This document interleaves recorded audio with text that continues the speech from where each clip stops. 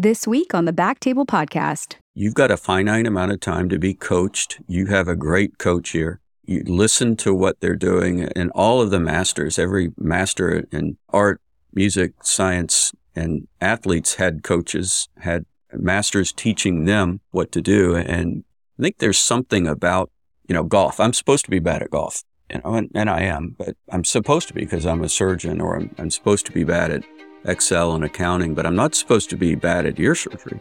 And so coaching in what you're supposed to be good at is kind of problematic, isn't it? But the residents aren't supposed to be good yet, and the fellows aren't supposed to be good yet. The best trainees have that attitude that I can do better, I can be better.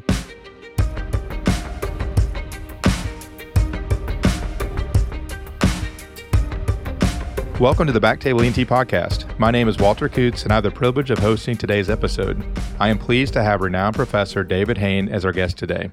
Dr. Haynes is the Chief of Neurotology Division and Program Director of the Neurotology Fellowship at Vanderbilt University Medical Center, and he has held a variety of leadership positions, including the Executive Board of the American Neurotology Society and Otology and Neurotology Incorporated. Dr. Haynes is the Endowed Director of Relationship Development in the Department of Otolaryngology, Head and Neck Surgery at Vanderbilt University Medical Center. David has mentored many faculty and trainees throughout his career, and today we're going to focus on mentoring both for trainees and faculty. Welcome, David. Thank you for having me, Walter. Yeah, it's great to have you on BackTable ENT. Can you tell us a little bit about your practice, how you started at Vanderbilt, and kind of tell us about your daily routine, especially maybe how you interact with trainees? Sure. I've been at Vanderbilt my entire career.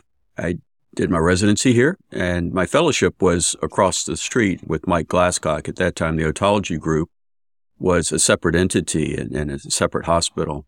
Since then, we've merged the Otology group into the department here at Vanderbilt. We've also merged the Bill Wilkerson Center into the medical center, and we function as a large group. My role as the division director means I train and have a role in the training of all of the residents. And of course, my role as the fellowship director in neurotology involves extensive training of the fellows. We take one fellow per year or a complement of two fellows at any given time here. Great. So I noticed that you are Director of Relationship Development in your department. Tell me a little bit about that role. It sounds like that may have something to do with mentoring, or tell me a little bit more about that. We don't have that position in my department.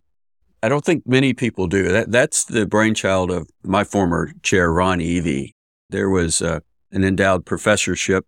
And, when he thought about naming that, for me, the titles of the division director didn't seem to him to fit as well as this unique relationship development director. And I'm proud of that. At first, it didn't sound very elegant in a way. It wasn't the exact title that we all dreamed of, but the real meaning of that was quite important to me. I've had some excellent relationships with patients, with donors, with many of the philanthropy that goes on within our department, and more importantly, our referring physicians, plus the residents and fellows. So I think it was a combination of things that have led to that unusual title and unusual naming. So that goes not only in the department, but your interactions and relationships with all kinds of entities outside the department. I mean, Vanderbilt is definitely one of the top programs and has done a great job, and it sounds like you're a big part of that. So what inspired you to become an academic otologist and then, get into mentoring, teaching residents and fellows? Well, I started my career in private practice, and that was an important year for me. I was in Mobile, Alabama. This group was a very top-notch group that had sent a lot of patients up to Mike Glasscock when I was the fellow there. And one of the partners reached out and said, "Hey, would you come and take a look at our practice here?" And I came there, and to be honest, it was a fantastic opportunity to build something from scratch. I was very happy there. I learned a lot about what referring doctors think, what it's like to be in a private office, how difficult it may be to send patients to an academic center, and what patients have to go through to get to an academic center that's in another city. So that 1 year there was like a 1-year internship into being an academic otologist in a tertiary referral center. We were small at that point. Vanderbilt was quite small. And when the one otologist here left, Jim Netterville And Mike Glasscock and others reached out and said, hey, would you come back and would you take over this role? What really brought me back was the concept that Mike had promised, Mike Glasscock, that if I came back, we would merge the otology group with Vanderbilt. That dream of doing that was enough to bring me back. It took 7 years to do that, but we eventually did that and it was well worth it. That's great. I didn't realize so you're in private practice. Was it 1 year? 1 year until I got the call. Yeah. If you get a call from Dr. Netterville, you're not saying no to that. And Mike Glasscock. Glasscock. That's right. You were like, I'm back. Sure. That offer to say, hey, you're not just going to come and join the otology group, but the two things that were the most important things that happened in your life, which was being a resident here at Vanderbilt and a fellow with Mike Glasscock at the otology group at a private office across the street. And then we want you to merge these two entities together. I knew nothing about how to merge two entities like that together, but we learned as we went. That's great history. The otology groups has such an outstanding history. And then obviously you guys join and now your fellowship is top notch for sure. So congratulations. I didn't realize that you had put all that together. And I'm sure you didn't know a lot about that, but sometimes when you have to bootstrap things and learn on your own, that's probably why you're more successful with other administrative type roles now. You've kind of gone through all that. So tell me a little bit about some of the most rewarding experience from training and mentoring residents. You moved from private practice and back to academics, and I'm sure that's something that you started quickly, especially having fellows you're working with. Tell me sort of what are your kind of rewarding experiences working with trainees? Yeah, well, going back to kind of what we were talking about, so I had complete ownership into this practice here. And I began to look at, having done a residency in a place that really was new, but doing a fellowship in a place that was very established and very highly thought of, I had different perspectives, and then merging those entities together, I studied and it's been a natural interest of mine to look at why certain places are great places to train and why certain places are where people want to go to be trained. And it was that sort of led to my interest in mentorship and resident and fellow development. You probably thought the same as I have, Walt. You look at a residency program, they're all 5 years, yet what they produce is quite different. And even when you call that down to the fellow applicants, we see these 12, 15, 20 applicants, they're all top notch, yet they go off for 2 years. And at the end result, their training is quite different. And, I've studied that extensively to wonder what those differences are and what we can do to enhance the training. And it's not just surgical training, it's professionalism, it's leadership. It's all of the things that it requires for you to be a leader in academic medicine. And we work really hard for that. We've studied other programs. We've studied successful ones. We've studied successful businesses and military training, all of which have similar goals, training people to be leaders in the area that they are to excel in.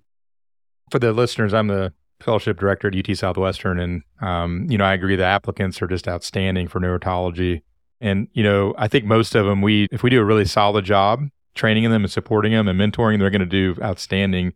But you guys have had great success with your fellows. They have taken many leadership positions. They have outstanding reputations. They're close colleagues and friends of mine, frankly. What are a few things that maybe something different you do at Vanderbilt that may or may not be done at other fellowships or training institutions? Yeah, I wanted to establish some of the more formal mentorship programs that we all hear about. And I'm here to tell you that I didn't do a very good job at that.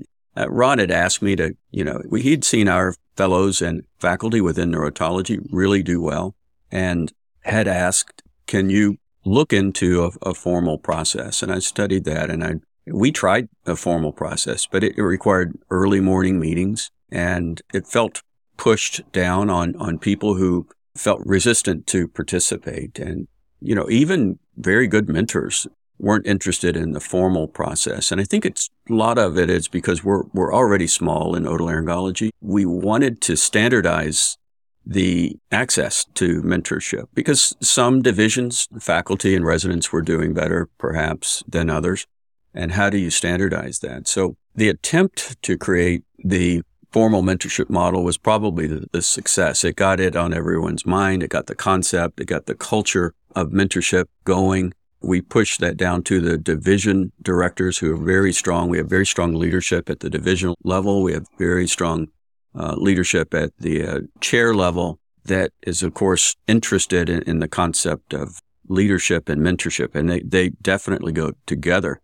To help standardize that, we actually incorporated a lot of the concepts of leadership and mentorship into our grand rounds. And so while we kind of threw out the mandatory mentorship meetings that you may have, but in the grand rounds, we kind of did away with some of the talks of, malignant external otitis and, neck dissections, and in their stead put talks on emotional intelligence and leadership and professionalism and things that we all had a significant interest in. And so that helped to standardize across the board and scale, if you will, the concept of mentorship for everyone.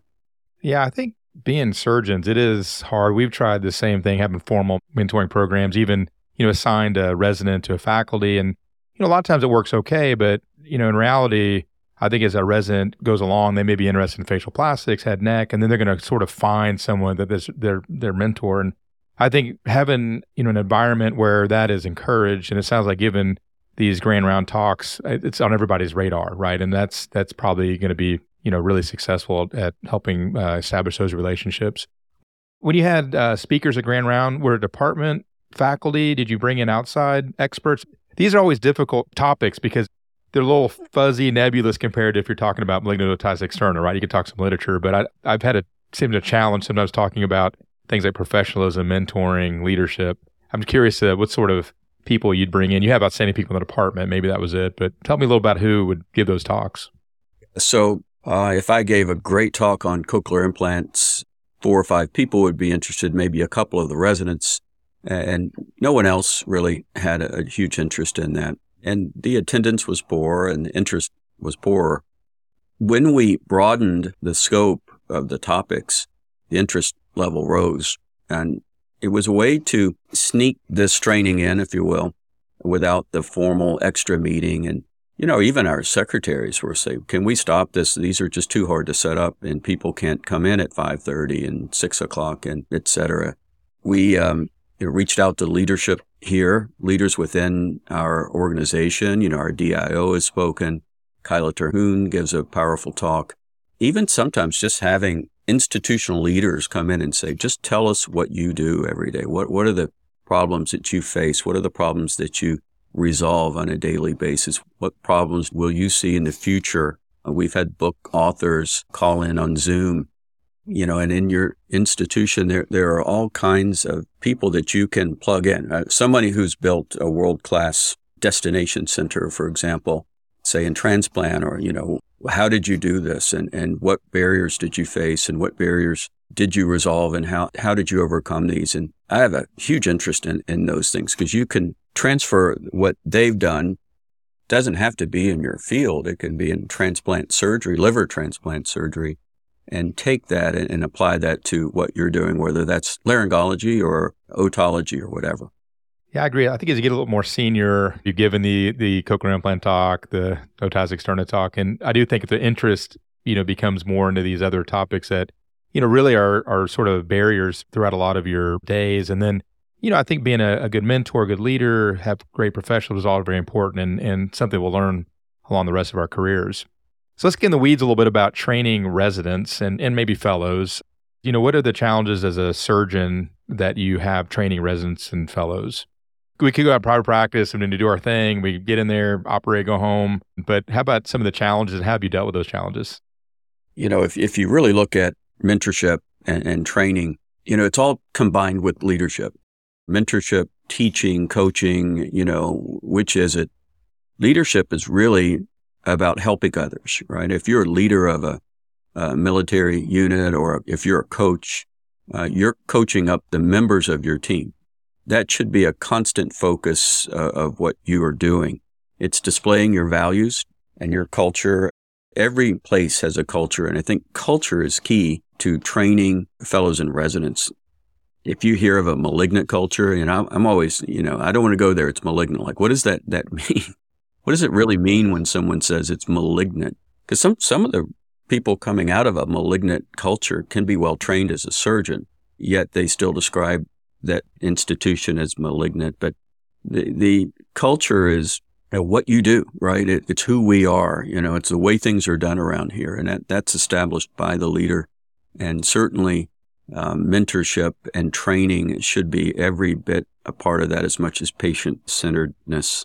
And you have to be results-oriented, and you have to be goal-oriented. You have to be in a mindset that we are here in academic medicine to train the next generation of surgeons, because that's who we are. That's how we achieve our goals. That's how we help patients, and that's how we build destination centers. So that's always first and foremost is training the residents. That's because that's who we are. That's how we build our program, our destination center. It's why we're in academics. We could probably do what we're doing outside of academics if that wasn't a part of what we do. Do you ever hear anyone say, the residents slow me down? Have you ever heard that? Oh, yeah. Why does that need to be said? It's like, of course, if you even have to articulate that, it concerns me. Can you imagine a Spanish teacher in a third grade class saying, I could do it myself, or to translate this book or this sentence, or how to coach someone how to do something that you do very well, a golf coach. Would a golf coach ever say, I can hit that golf ball better than this student that I'm training? Yeah, exactly. Yeah, I think if you're in academic medicine, you're signed up for that mission. And, I've always thought of it that I'll have a little bigger impact, being a mentor to trainees and junior faculty and whoever else that, hopefully I can do the best I can to have good leadership skills, good professionalism, show them surgical technique, all these other things so that my influence hopefully can spread out. I think we all sort of like that. That's something that I think people that go into academic medicine and certainly train residents and fellows, they have that feeling. And you're right. You're not going to do, 7 cases in a day and do some record, but I think your day is going to be very rewarding, in other ways besides just getting a bunch of cases done. No doubt. One of my goals is to train our residents and fellows to be master surgeons. And that's not an overnight thing to do. Have you ever seen someone come into your program, or maybe observed in another program, someone who is really not that well trained? And that kind of gets back to your question on why do you look at other programs? That's not a place I would want anyone that I've ever trained to be in, right? I know, Walt, you and your program have an excellent reputation. When you walk into an operating room, you feel incredibly comfortable. You're ready to help that patient with the problem that they sought your care for. And that's a good feeling, isn't it? It's a feeling of confidence that allows you to branch off and do other things in an academic medical center that you may also provide leadership in. But that first and foremost thing to have is that concept that you've gained surgical mastery, that you can take these problems on and you can do them and you can teach others how to be a master surgeon. That doesn't happen overnight, and it happens during the training of these fellows and residents. It's very satisfying. One of the authors that I've studied extensively is someone named Anders Ericsson. And Anders Ericsson, he wrote a book. It was called Peak, and it was a book about analyzing experts. And as he analyzed experts, these were musicians, athletes, painters, sculptors, surgeons, medical doctors. And he said, okay, this is a master in their field. How did they get here? And it was kind of a reverse engineering. And they all have the same kind of path. And that is a well-defined goal, instituting deliberate practice, setting high levels of expectation, and then coaching with deliberate feedback. And that coaching piece, if you even look at the most famous artists, they were trained by the famous artists of their day. There was no concept that you're born knowing how to do things. There's really no prodigy. And that was very important in Anders Ericsson's work, to say that there's not somebody that saw a piano and walked up there and started playing piano. We kind of want to think that's kind of in the movies and things, that we want to think that happened. Even Mozart didn't do that. Mozart was heavily coached at a very, very young age. And it's in his book to describe his journey. Even the 10,000 hour rule, you've heard of that rule where you do something for 10,000 hours, you're an expert.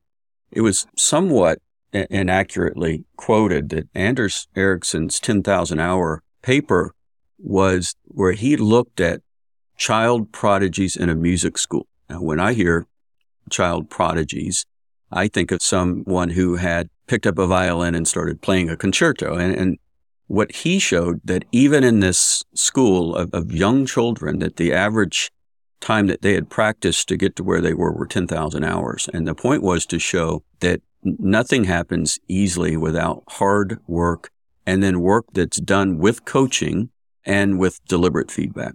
That's great. That's a nice way to tie in the 10,000 hour rule with what we do. I'd be interested what you recommend to trainees, because it's a relationship that goes, you're the mentor, but also the training of the mentee. It's sort of a commitment on both sides. And I think it's important when you're training someone. I'm pretty insistent on doing things the way I do them, which is the way I was taught to do them, which was taught by the people 2 generations ago. So I think when you learn, especially surgery, maybe some clinical skills, but especially surgery, when you work with your faculty or mentor, you really need to see why are they doing it and try to learn their way to get that deliberate practice, that 10,000 hours. And then once you get out, then you can make some small changes. And when you teach, then you can continue the whole process on. It's a generational knowledge. And I think that's the same, like you were mentioning, for musicians and painters and everybody else. They're learning from masters from generations ago. So I think that's something important to mention and to really stress to the trainees. Don't just try to figure it out. Let me show you how to do it. Generations have figured out how to do this, and then you can sort of build from there and have your own variation of that technique and train the next generation. Any thoughts on that? Is that sort of your approach when you're training someone? You're going to show them and are pretty insistent they do it a way you do it, or do you kind of let them maybe try things a little more, or how do you approach that? I'd tell them there's only one way to do things in this operating room. That's the way I say it's going to be done.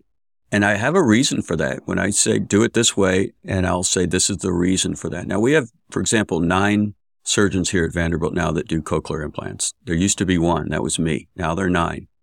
And I know it's all done differently. Even the ones who trained under me do things differently, and I'm certainly fine with that. We all have different techniques to train. Some of my colleagues will say, you get to do one thing on this tentmastoid today. What do you want?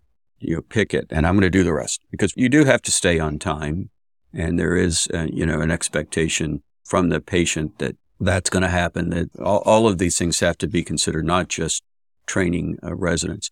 I tend to be not quite that precise. I do sometimes set time. I look at the clock and say, we need to be done by noon. You've got 20 minutes here to continue to make progress. And I'm there. I don't run 2 rooms. I just don't. And I'm not saying there's anything wrong with it, but, I have enough partners that I don't need to be running 2 and 3 rooms. And so one of the reasons it's in otology, you really have to be there. I mean, I've seen sort of mistakes being made while I'm looking through the sidearm, right? Or at the monitor.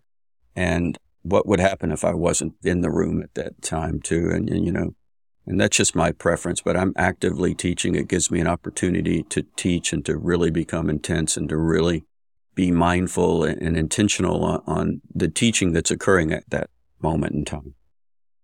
And after the case, do you have a debrief every time sometimes, or do you give the trainees feedback maybe quarterly, or is it kind of organic? It just depends on the trainee. How do you normally give them feedback? You were talking about coaching. That's so important in the debriefing portion. How do you address that?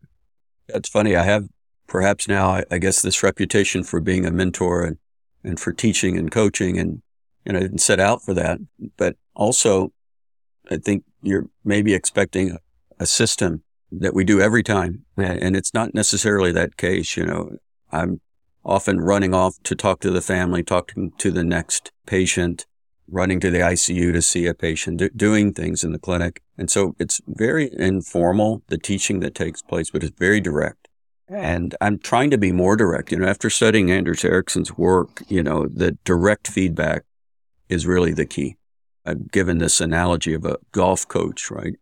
When you go to take a golf lesson and you even sign up, the act of signing up, seeking out a coach, means that you have a growth mindset. So you're intentional on becoming better at what you do. When you're there, you're listening to what he or she's saying, right? Don't stand like this. Don't grip it like this. And you're changing everything you've ever done with someone you've probably never met and may never see again because you're ready to change. You've decided you want to get better at something. I think sometimes our trainees, and you, for example, are an expert in this field. You're a Tiger Woods of giving a lesson to a trainee, but sometimes they're resistant to that, right? I do it like this because I want to be here and I want to hold the drill like this because I like the way, and I think if I could give advice to the residents, it's to have this concept called a growth mindset, meaning you've got a finite amount of time to be coached. You have a great coach here.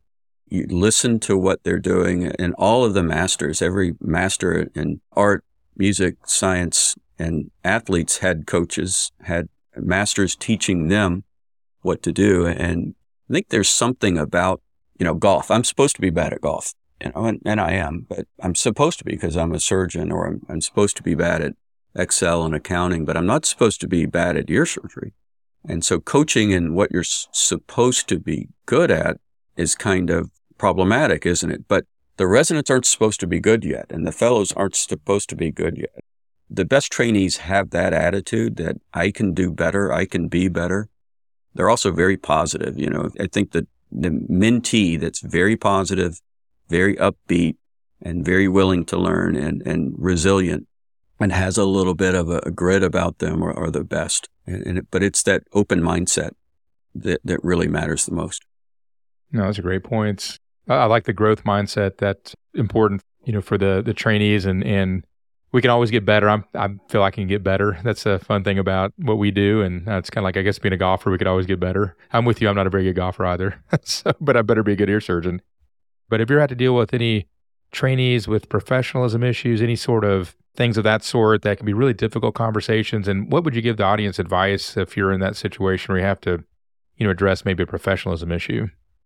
Fortunately, those are handled by our program director, and we've had very strong leadership here, Bob Senard and our APD, Priyesh, and they've probably had more formal training and certainly more experience than I have. But it's so important, and you are a trainee, and you're being trained in professionalism as well. And so the same kind of growth mindset towards professionalism, just like it is in surgical skill and surgical mastery, we can train that. You can do better.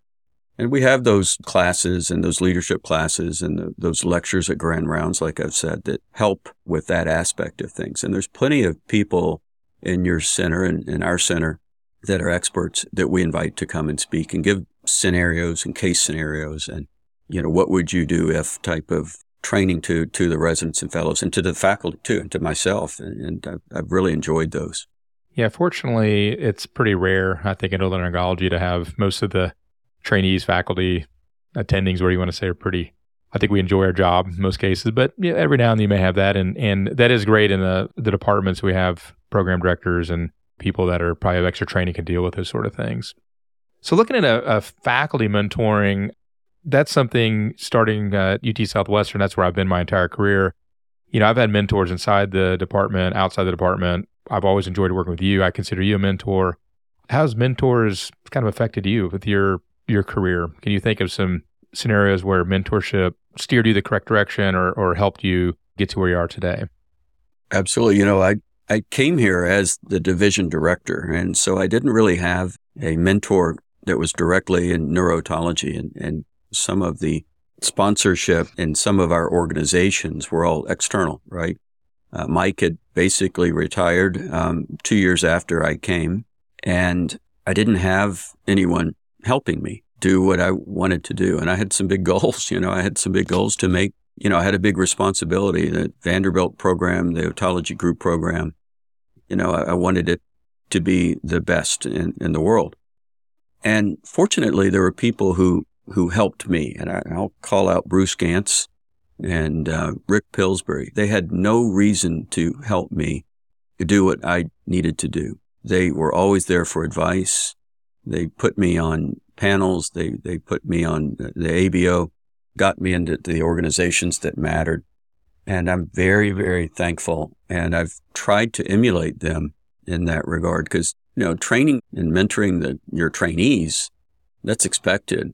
It's not expected to reach out to someone kind of floundering on their own over there. And Bruce and Pillsbury kind of recognized that I was young and trying to do the right thing and really helped me. I've also mentored by Jim Netterville. Jim Netterville taught me the concept of surgical mastery. Mike Glasscock taught me the concept to design an office that was 110% patient-centered. I've had mentors here, Kyla Terhune, who she's our DIO. She and I share a strong interest in surgical training and surgical mentorship. And there's a dean here named David Rayford. And I mention him because, when you think of the mentorship concept of, you always think of that someone's off having coffee and, they're walking around the campus 3 times per week.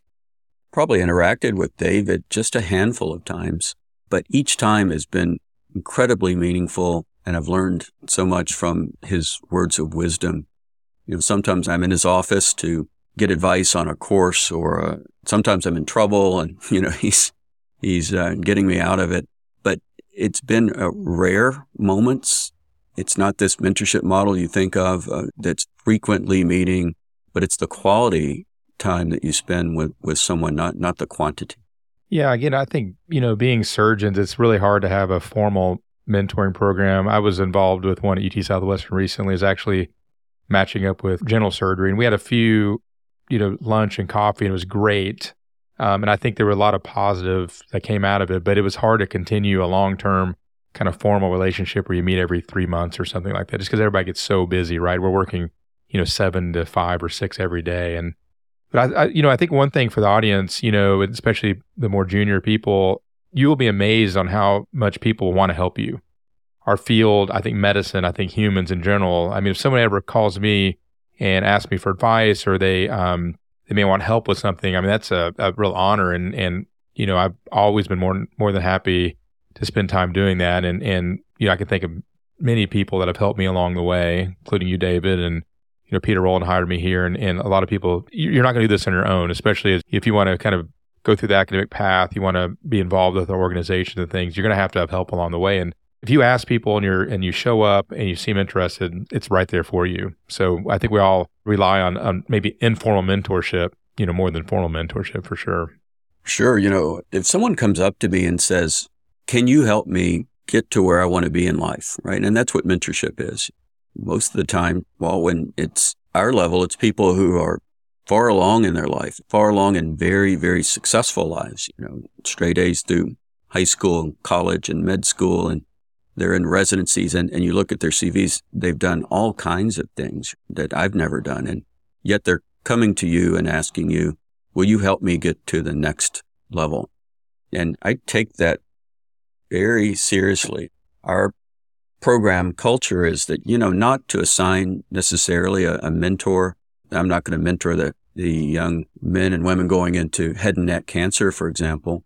But as soon as they decide they want to do neurotology, we work very hard to make sure that they're competitive, because it helps us. It helps our program. They've chosen us as their only place to train, right? You kind of think about this. These aren't just residents. These are top-notch students that say the only place I'm going to ever train in otolaryngology is going to be at Vanderbilt, or the only place that I'll ever train and ever say that I trained and ever be from for the rest of my life will be Vanderbilt.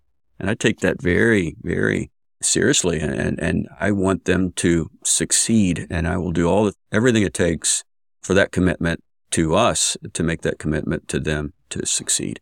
And you guys done a great job of that. Our current Vanderbilt residents are just absolutely excellent, and one of our former faculty members. So you guys are doing something right over in Vanderbilt. So appreciate that. So I think we can kind of wrap things up. Are there any other comments you want to make, David? Anything else you can think of to leave with the audience? No, it's been great to talk about this. And one thing, the concept of work-life balance, I think I'd like to just address just for a second. And it's hard to train the best residents, and knowing how much work that's going to take. Like I said, I think our job is to make the work fun, make it not malignant. Don't separate the work and life as much as it takes, where life is good and work is bad. And what I like to do is make people be happy that they're working as hard in a field where hard work pays off, right? Where when you come into a long day in the OR, you do many things. You're helping a patient. You're helping that family, putting an implant in a child. You're helping their life. You're helping to train a resident for the residents that are doing these long cases and these long weeks. They're acquiring a skill. And many of our colleagues go into work, they don't acquire a skill every day. They don't get better at something per se. And that part of work is really wonderful. Even when I'm leaving, I'm much older than you all. When I'm leaving, I think about what I did that day. And sometimes I'm leaving, I'm watching the night, 11 to 7 nurses coming in, and I'm walking out like, what am I doing here at this time of night? And what did I miss today? But instead, I don't think of what I missed. I think about how lucky I am to be where I am. And I try to convey that to the residents. There are many people wanted to be right where you are right now. Many people didn't make it, and you worked very hard to be here. And you should continue to work very hard to gain that surgical mastery. A great quote that I saw recently was from Theodore Roosevelt, and it was, the best prize in life is working hard at work that's worth doing. And that's kind of what we do. And we have to sort of be cheerleaders in a way, and because we do have a higher calling. We have wonderful jobs. We're teaching people to do what we do. We are allowing people to gain a skill and gain a mastery, and we're helping families and people. So it's hard to get burned out if you think about those basic things that we do. What burns us out are the smaller things, maybe most of the burnout, but you can't get burned out in what we do day to day in the big picture. So I'd just like to leave you with that. Those are great comments, and something I think we all need to remember when we've had a rough day. And, I think gratitude for what we do, it's pretty amazing. And then, like you say, there's people that they want to be right where we're at, and shouldn't take that for granted. Like you say, a lot of mentors helped us get here. Well, David, I know that you're on Twitter. I follow you on Twitter. You always have good posts. Anywhere else people can learn more about you? What's your Twitter handle? Oh, I'm not sure. I got on Twitter a few years ago. And again, I'm the leader of my division, and my division does a lot of great things. I want people to know about it. And if you look at most of my tweets, it's talking about something good that's going on in our field. And I do this, when I'm waiting on the elevator or between cases and things like that. And I do enjoy that because it gives me a chance to put out all the great things and promote my faculty, my residents, my students. I'm really proud of all of my fellows and residents, but many of them have gone on to be chairs and program directors and division directors and done great things. I'm proud of you, Walt, and what you've built at UT Southwestern. We've had residents and fellows be your partner and be your fellows. And the culture you've established there, I'm really proud of. And I think you're doing great things. I said that at the AOS meeting, I think, and I really meant it, that people could model their program that they're trying to build after yours. I appreciate that very much.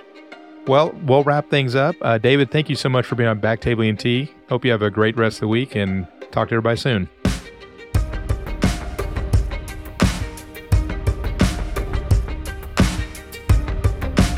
Thank you so much for listening. If you haven't already, make sure to subscribe, rate the podcast 5 stars, and share with a friend.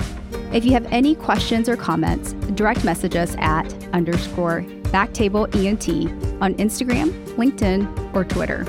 BackTable ENT is hosted by Gopi Shah and Ashley Agan. Our audio team is led by Kieran Gannon, with support from Josh McWhirter, Aaron Bowles, Nick Shellcross, and Ness Smith-Savadoff. Design and digital marketing led by Brian Schmitz, with support from Taylor Spurgeon Hess and Ivan Orgodzinsky.